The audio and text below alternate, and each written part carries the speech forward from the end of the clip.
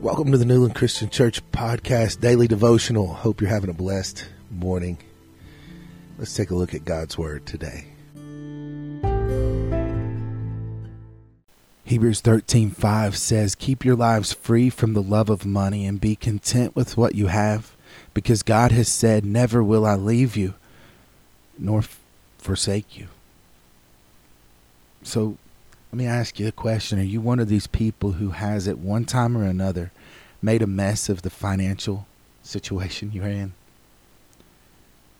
Welcome to the club, right? Everyone experiences financial pressures from time to time, and you may if you haven't already. But as you live and learn about life, expect to make mistakes and a few financial ones. But do not allow those mistakes to rob you of the enthusiasm that you need to fulfill God's plan for your life. It's not that you're responsible for fulfilling it, but the joy of the Lord is our strength to get through the day. We are imperfect people living in an imperfect world. Mistakes are part of the price we pay for being here. But even though mistakes are an inevitable part of life's journey, repeated mistakes are not. When we commit the inevitable missteps of life, we got the opportunity to correct them. We've got an opportunity to change things.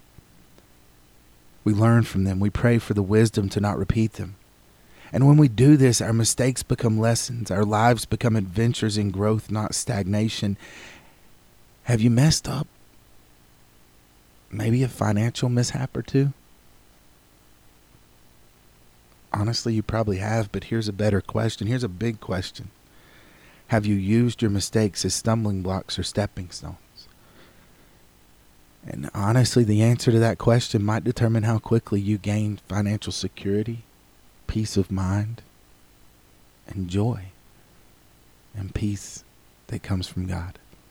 John Maxwell said, "If you work hard and maintain an attitude of gratitude, you find it easier to manage your finances each day." And Rick Warren said, "Most people fail to realize that money is both a test and trust from God." And Larry Burkett, many of you remember Larry Burkett, right? When we surrender every area of our lives, including our finances, to God, then we become free to trust Him to meet our needs.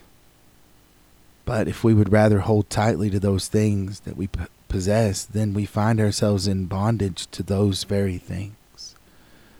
Folks, what you hold on tightly to today might put you in chains.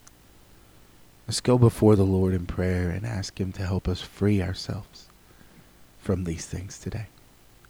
Lord God, we come before you and we thank you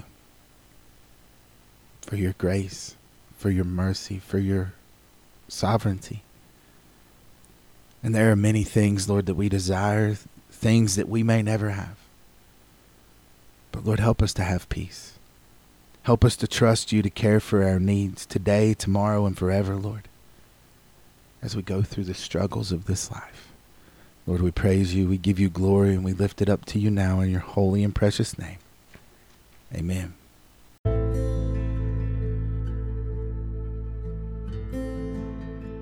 Thank you for tuning in to the Newland Christian Church Podcast. We hope that this will help you as you go throughout your day.